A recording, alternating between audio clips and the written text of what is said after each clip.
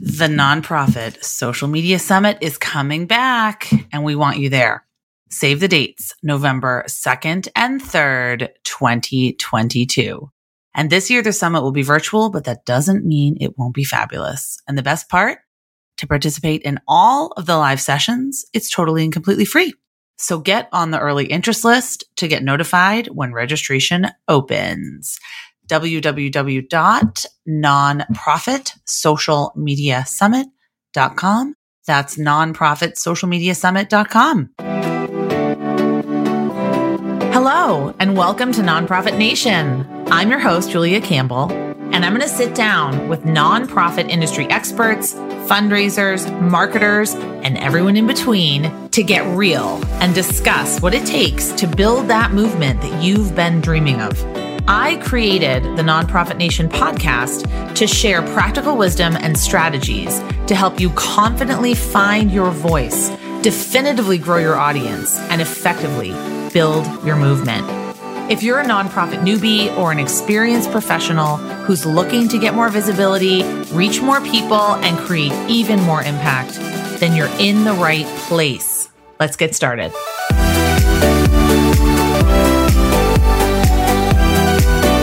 Hi, everyone. I'm so excited to be back here with another episode of Nonprofit Nation. This is your host, Julia Campbell, and today we're going to be talking about AI, artificial intelligence, specifically how to incorporate it into your annual fundraising strategy. And I'm really excited to have my new friend, Michael Gorria-Ron. I'm saying that correctly? Perfect. He says it in a wonderful Basque Spanish accent. But Michael is president of Arjuna Solutions, an artificial intelligence services provider serving consumer-facing businesses.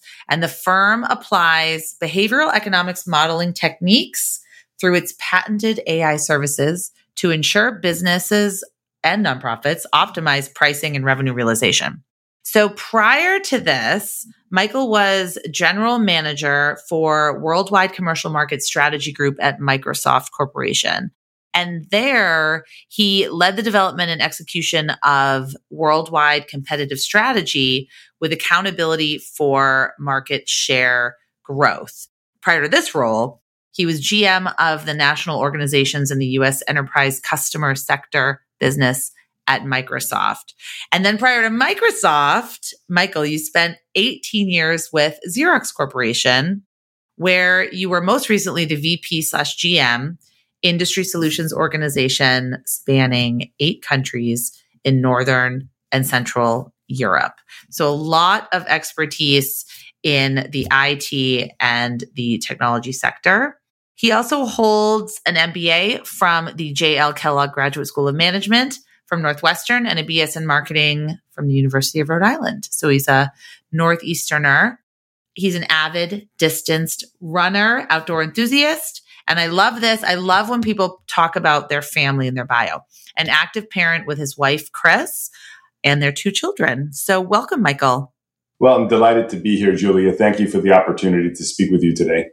Yes, fantastic. So I want to talk about your current focus and what you do at Arjuna Solutions and how you really got into providing sort of AI services.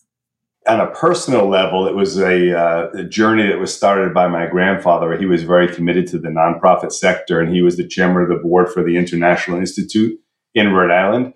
And as I became an executive later in my career, in my early 30s, working for Xerox, I had the opportunity to become chairman of the board for the Oregon Council for Hispanic Advancement. And so I was very interested in the nonprofit sector at a personal level because I felt like the opportunity to contribute back to the community you're living in was at the core of who we were as a family. And this is multi-generational, as I mentioned. And so as I started looking at what to do with my career when I retired from Microsoft at the ripe old age of 55, I had the great privilege of meeting the founder of our organization, Adam Treiser, who's a professor of decision sciences at Johns Hopkins University. And he had looked at the area of working with algorithms and artificial intelligence instead of big data analytics about a decade ago already. And when he started looking at it, he said, where can I apply this? And he was interested in pricing. And so he applied it to pricing, which doesn't necessarily sound like direct response fundraising to me.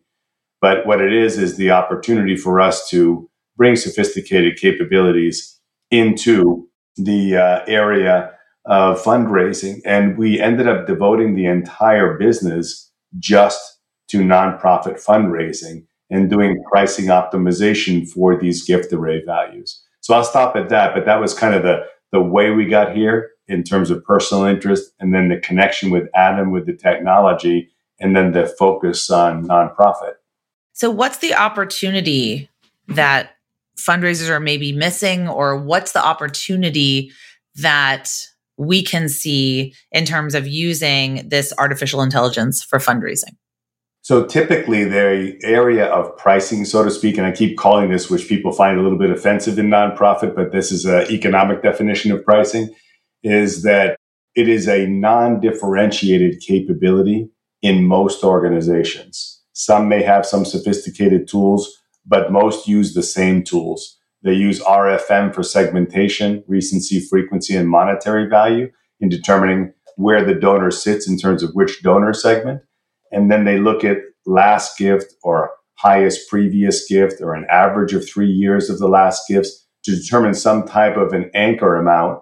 And then depending on which donor segment the donor sits in, they'll have some multiple against that base amount, like a 1.25 above that amount or a 1.5, for the second amount in these gift array values that appear in direct response solicitations. And so when we looked at this, we said, this is interesting because what it doesn't do is what the rest of the nonprofit industry has adopted, which is personalization. And what I mean by that is when you receive a letter at your home, it says, Dear Julia, right? Or it's a more personalized salutation. We would hope, right? Because it says Dear Resident, we know where that ends up, right? So right in the garbage can. And so the personalization, especially like from your alma mater, you see the colors of your school. So it resonates with you because you recognize those. And then it has the salutation as I described. It may remind you of your gift in a previous year. It may remind you of the way in which that gift was applied in the nonprofit, in this case, your alma mater, like the President's Fund, for instance, or something of that nature. And all of that then resonates at a very deep level with you because that is your connection, your affinity. But then when we come to asking you the new amount, some people just say, the last amount as the first maybe guess, and maybe something above that, as I was describing earlier, or some other formulas I was describing with the RFM and the multiple. So what we do is we take personalization that appears in the salutation and we apply it to pricing. And so what we do is we've activated behavioral economics modeling with our proprietary algorithms to measure donor sentiment. And then we take that sentiment and convert it into an appropriate ask amount at that moment in time. And so it does not mean that I always ask you the same amount. It might be that the amounts are a certain range of values in June, which could be different than July or could be different in August.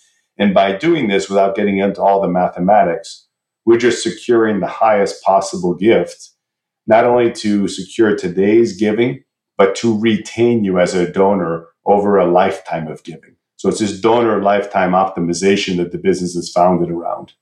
So tell me more about donor sentiment. How is that measured?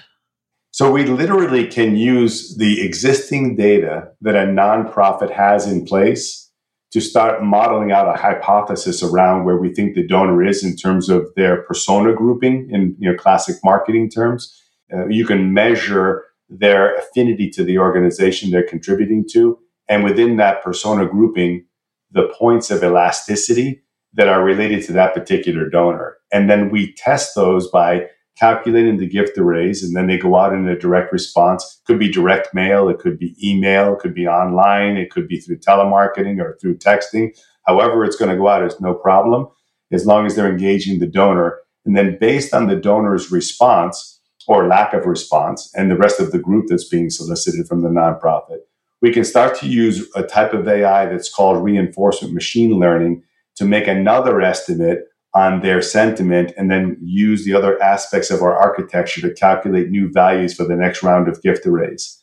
And when this is done over and over and over again through monthly solicitations or quarterly solicitations, whatever the cadence is, you start to develop an asset, which is the behavioral model of each individual donor in their relationship to the nonprofit. And that model is only pertinent to that specific nonprofit organization. We don't look at who the donor is. We model their behavior. We don't care where they donate elsewhere or actually who they even are. I'll come to that in the future comment, but we are trying to understand their behavior, model it, and then get the right gift arrays in place. And that usually results in an average uplift in giving by getting the amount correct at the right time, an average uplift in giving of about 12% per year. What I think is so interesting about this is that we know that businesses, especially consumer-facing businesses, do this. I'm just thinking about how I was shopping for a bathing suit and absolutely follows me, first of all, everywhere I go, but they know exactly what to offer me, what kind of discount, the price point, what I'm looking for. I mean, they have a lot of data on my purchase history and my behavior. So this is what you're talking about really with behavioral economics modeling.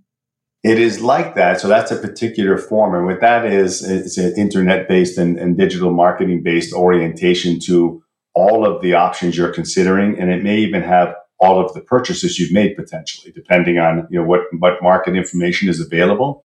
In nonprofit fundraising, the difference is with us is we don't care what else you have purchased anywhere else, or in fundraising terms, where you've made other gifts, because that's irrelevant. Your sentiment to your alma mater, as I was discussing earlier, may be different than the sentiment to your local Little League team because your friend asked you to make a donation to the team that her child plays on, right? So this is kind of common sense, right? That you have a different level of passion, commitment, and elasticity as a donor, depending on the circumstances of the nonprofit.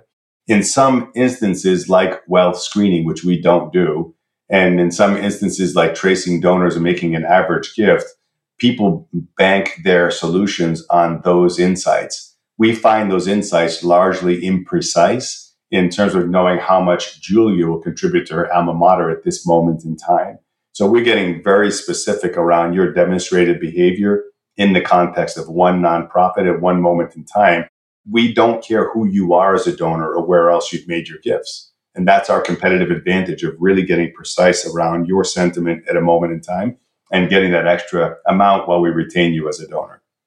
Is this entirely digital, or do you take into account other gifts that might have been made that were not online?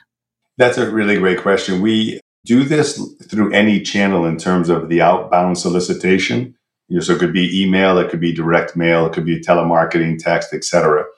On the acceptance of the gift side, we don't differentiate in terms of the channel that the donor makes the gift on, because you and I both know that most of the time we're getting something that is a direct mail piece, and that may end up on my desk as a reminder, and then I go online and I make my digital gift electronically with a credit card. So we still find it's so funny that this is still the case. The best performing channel, period, is direct mail in terms of getting you to make the gift. Oh, a lot of my fundraisers out there are going to love that. No question. So the reason that we know that is the gift values that we circulate through direct mail, because we normally start with direct mail and then we fold in email and other digital channels as we go along, is the direct mail solicitation values start to become the gift values that the donor actually provides. So we can see their shift to the amounts. And this theory is called nudging. And there's an author at the University of Chicago called Richard Thaler who writes about behavioral economics modeling. And his article in his book on nudging is what we're doing, is we're finding that exact precise point to move the donor to through these constant direct mail solicitations. And then they move to that value while they are retained as a donor. So we don't want to lose donors in the process. And by doing that, we secure these extra funds. I mentioned earlier, about 12% more in the first year. And most importantly, if I added one other thing, our clients are typically experiencing between a 50% return on investment and a 200% return on investment with that 12% growth. So our costs are very nominal in providing this service. I love a lot of things about what you just said. First is that I know that there are many of my listeners that will hear artificial intelligence and they will immediately write it off and say, well, we can't do that, or Julia's just on her tirade of digital and she's neglecting to mention what you said, that direct mail is still has the highest ROI, return on investment. So what I love is that you can use these tools, this technology that's available, this behavioral economics modeling, and incorporate multi-channel. It's not just about clicks on a website. It's not just about text giving. It's about every way the donor is giving and encompassing all of those different ways and creating a model on that. And I think that is incredibly powerful, because I would never tell a nonprofit not to use direct mail if that's something that's working for them. Exactly. And I think one of the interesting things that we deal with customers all the time, and the smaller ones are not as challenging as the larger ones, we have some very large clients, is that sometimes people get myopically focused about the benefit that is derived for their particular function. Like, I did direct mail, so I can only get credit for my direct mail gifts, and this attribution challenge that organizations face because of the scale that they're dealing with.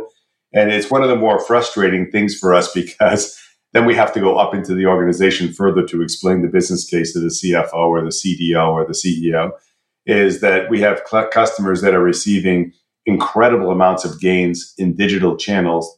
Then the values that the customer is seeing in those digital channels are the ones that were recommended in the direct mail channel. So we always have to, in the beginning of our engagements, get the groups aligned with each other so they know where the correlated benefits are coming from. And then that helps us secure the funding to help them raise fundraising. Right. The events team wants credit for the events. The annual fund wants credit for the annual fund. The direct mail, they all want credit for their own solicitations. So a question that I have is, what kind of data do we need in place? What do we need to collect to make this work? Because if you're a nonprofit and you just have like an Excel spreadsheet, is that going to work? Or do you need a more robust data collection system? Like, how can we start to collect this data? So we do serve larger organizations because reinforcement machine learning tends to benefit those that have the ability to constantly engage the donor. Yeah, and you need a lot of data points. Yeah, we actually don't. It's funny. It's one of those things I was going to mention. One is about, what I was talking about there is really the need to have the ability to constantly engage the donor, so you're testing different values, right? So that's what I was alluding to in terms of the volume thing. So if I've got an organization that's sending out, once a month solicitation, then I get 12 times to learn during the year, right? So that's really important, because we're behavioral learning and adaptive technology. We're not a static technology. But what's interesting is that we only need a few actual data points to get going. So number one is I need some way of identifying the donor. So I need ideally just some simple contact ID, and it needs to be unique and persistent. Now, in some cases, people give us the first name, middle name, last name of the organization, the individual donor, and the street address, et cetera, et cetera. We prefer not to get all of that detail, because we are trying to remove bias from AI. And if I have some correlated element of my guess on the estimate for the gift amount that is associated with your surname or associated with your street address, I've already introduced massive bias into the way in which I ask different values from donors and the ability to secure them and retain them. And what that tends to drive toward is a homogeneous database of donors that is not fully optimized, because you have that massive bias in there. So what we do is we would prefer not to get PII, just eliminate the PII and give us a unique persistent ID, and let us model that number, if you will, that alphanumeric code, that persistent alphanumeric code. Let me model ABC123's exhibited donor behavior, so I'm really unbiased about knowing how much to ask. So just simple non-PII. The second one is I would like to get ABC123's donor history. How large were the gifts? How often were they made? Was it an annual amount? Was it a sustainer amount where you're giving monthly? All the different things about the values, and when did they respond? What was the nature of the campaign that they responded to? Because I start to get behavioral insights about the psychology of this donor. The last category of information is, because a lot of people don't work on spreadsheets any longer, thank God, and they are working in CRM systems, customer relationship management systems, or marketing automation systems, through cloud services. They have a lot of information about their interactions with donors, who opened the emails, who downloaded the article that was sent out, who's working on the website as a registered user and looking at different materials, who responded to the RSVP for the barbecue or the walk. And we find a lot of times people have all kinds of miscellaneous relationship-oriented data with their donors.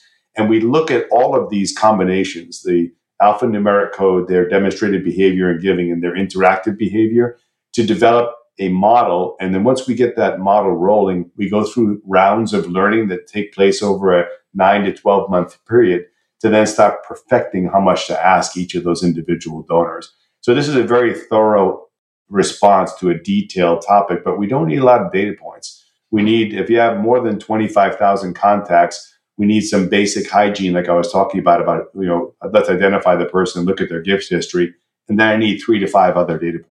So it's very, very small number of data points. So with artificial intelligence, I can already hear some of the objections from some of my clients and students, maybe some of my listeners. And it seems to me that they're missing the point. So I already can hear the objection where AI just sort of makes everybody a number and it's very impersonal. But what I love that you wrote on your blog, you wrote that AI presents a distinctive and desirable solution because it can treat every donor as unique individuals. And the result is a more direct, intimate, and relevant giving experience for donors, which leads to higher donor retention and greater unrestricted operating revenue over the long term. And I think the mindset shift that we need to make here as nonprofits is that this is about the donor. And this is about the direct, intimate, and relevant giving experience and making it a better experience for the donor. Is that a challenge that you run into when you're talking with clients? Yes. And one of the things that we really focus on is we use cloud computing, infinitely scalable cloud computing behind our algorithms to actually take 4 to 8 days to make each individual donor solicitation personalized at the moment of the mail being sent out or the email being sent out. So the thing as our top line headline is we deliver personalization of gift array values at material scale. We have some clients, doing literally tens of millions of solicitations a month because that's the nature of the scale of their operations. That's not everybody. That's on the extreme. The reason I picked that is because we're then delivering all those gift arrays at scale in a very highly personalized, intimate calculation for that individual donor. And that's what gives them this extra edge in fundraising. It's almost taking the psychology of the donor and being able to express it in the form of a gift array value that's correct. I want to talk more about how to create AI that is ethical and bias free. And I know you have a white paper all about that because I do think that's a huge obstacle that a lot of nonprofits will come into when making the business case for AI and fundraising. So can you talk more about how, first of all, we can make the business case for it? What do we need to consider around ethical and bias-free AI and fundraising? So I think that the first reactions, and I've been working in artificial intelligence for about a decade now, but 4 years with Arjuna Solutions. The ethical thing was the first thing that I ran into because people's perception at the chief development officer level was that if I'm using AI to know how much to get as a gift from a person, that I'm manipulating them somehow, and versus actually finding them. So this is a really important insight. We are not manipulating somebody with AI. We're trying to precisely find their relationship, where they are financially in relation to the nonprofit at that moment in time. So I look at it as the advantage of AI, not an ethical or an unethical use of AI. It's the ethical use to find them where they are, express a precise and well-reasoned value that sustains them as a donor. So if you get over the ethical aspect of it, which I think we're in very good straits in that respect, and we've been doing this now for many years, then it's the question of, are you doing this in a way where you are not compromising the donor by manipulating them through PII, like I mentioned earlier, right? And if you use PII as a way of biasing your solicitation amounts, then you are corrupting the process in another manner. PII, personally identifiable information, just in case someone missed it. Yes, thank you for saying that. I appreciate that, right? So if you're using someone's surname and you can infer something from that about how much to ask them, you just corrupted and minimized your fundraising, or you don't optimize it across the entire group. Same thing with someone's address. If you assume wealth or not, or lack of wealth because of their location, for instance, that could be very misguided and ineffective, as you can just inherently imagine, right? So we try to make sure those two factors are nullified. And as we developed our solution, we wanted to work without personally identifiable information, and wanted to develop a solution that sustains the donor over a lifetime of giving. So that automatically eliminates the unethical use of AI if you're trying to sustain the relationship. So we know that today's fundraising environment is fundamentally changed because of the global pandemic and the state of unrest and uncertain times, whatever you want to call it, unprecedented times. So why is right now the right time to optimize this kind of technology? So there's two sides to that equation, and one is the nonprofit's operating side, and the other one is the donor behavior. So traditionally, as you've been inferring from my comments, we've always focused on lift, is increasing donations and giving a compelling return on investment. What we are observing across the portfolio for all of this current year, 2022, is that we find that donors below $75 in annual giving are quite inelastic. And it's almost intuitive. We just proved it out with all of our solicitations. So it's a statistically accurate observation, not just conjecture. And we believe, as you would imagine, that as the economy came back to life after the COVID started subsiding and vaccinations became available, there was just competition for your discretionary income. And so you traveled, you went to restaurants, et cetera, et cetera. And then your ability to make the same level of donations, both in scope and scale, across the different nonprofits you cared about, was inhibited based on your spending money on different things that didn't occur during COVID. The second thing is that we are all being subjected now to $6 gallon of gasoline price, right? And so all the inflation that's out there in the system right now is really having a tangible impact on my discretionary spending as well. So between inflation and the circumstances around changing your spending habits, we're seeing that the $75 and below donations are quite inelastic this year. So we had developed a separate AI tool that we have had now for a couple of years. We just were not pushing it with our clients to take a look at it because we didn't know if the moment was right. So the first tool about creating lift is Exact Ask. I love this branding, by the way, Exact Ask, right? How much to ask of this donor at this moment in time to optimize their giving.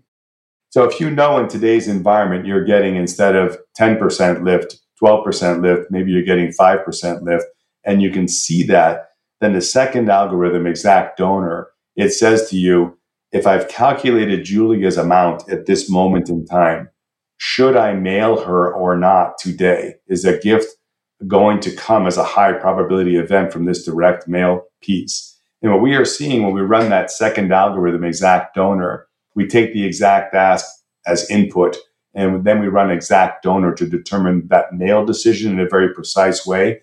Our clients are able to reduce their mail volume by 10% to 20%, no problem. We did one yesterday with a reduction for the month. It's a monthly decision. It's not a blanket decision. The average number of pieces was going down 30% at about $1 a clip per piece of mail. That is a big expense reduction. And this gets to the operating side of the nonprofits. The nonprofits are facing inflation as well. Their paper is up, their envelope cost is up, their postage is up, their labor costs are up. The average we're seeing from our clients is about a 22% increase. So we can help them not blanket cut, some blunt instrument, 10% of their mail volume, but knowing whom to solicit at this point in time, and then not solicit the ones who don't have a high propensity of making a gift. We think we can cut operating costs 20 to 30% based on the proposals that we have been working on over the last 3 or 4 months now.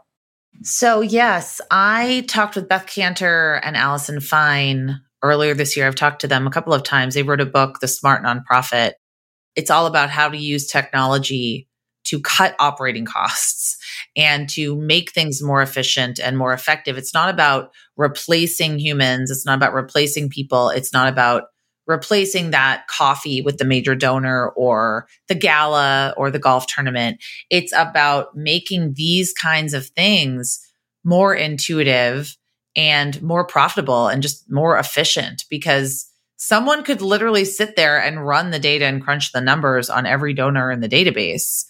But that's definitely not the best use of the development director's time. So I think that's a great point. And how long does it take usually to kind of see results if you're running Arjuna's technology, if you're running this kind of AI? So the first one in the lift, the Exact Ask, and by the way, we love Beth's work, just for the record. Great stuff. Really, really great stuff. Yeah, it's phenomenal.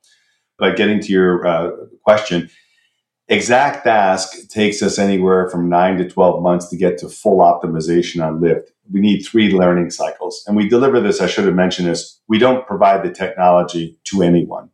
We decided several years ago, after trying to provide the technology, that it was better delivered as a simple service. And our customers like that. It takes us about 2 weeks to get them up and running. We do all the work in terms of the analytics and providing the gift array values, and we put it into their fundraising processes. So it's in their system. So very, very simple to adopt.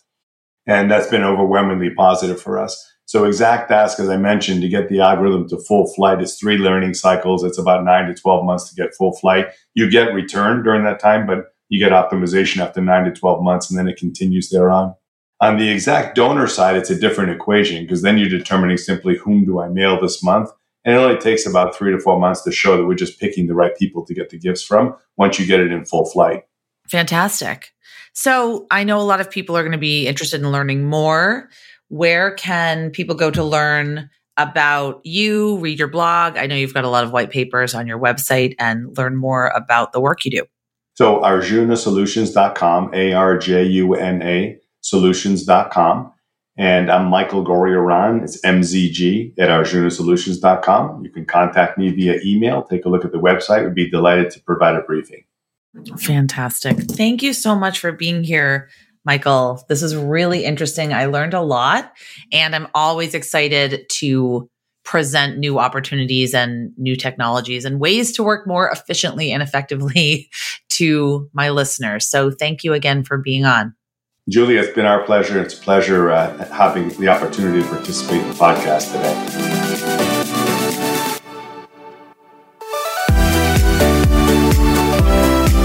Well, hey there. I wanted to say thank you for tuning into my show and for listening all the way to the end. If you really enjoyed today's conversation, make sure to subscribe to the show in your favorite podcast app, and you'll get new episodes downloaded as soon as they come out. I would love if you left me a rating or a review, because this tells other people that my podcast is worth listening to. And then me and my guests can reach even more earbuds and create even more impact. So that's pretty much it. I'll be back soon with a brand new episode. But until then, you can find me on Instagram at JuliaCampbell77. Keep changing the world, you nonprofit unicorn.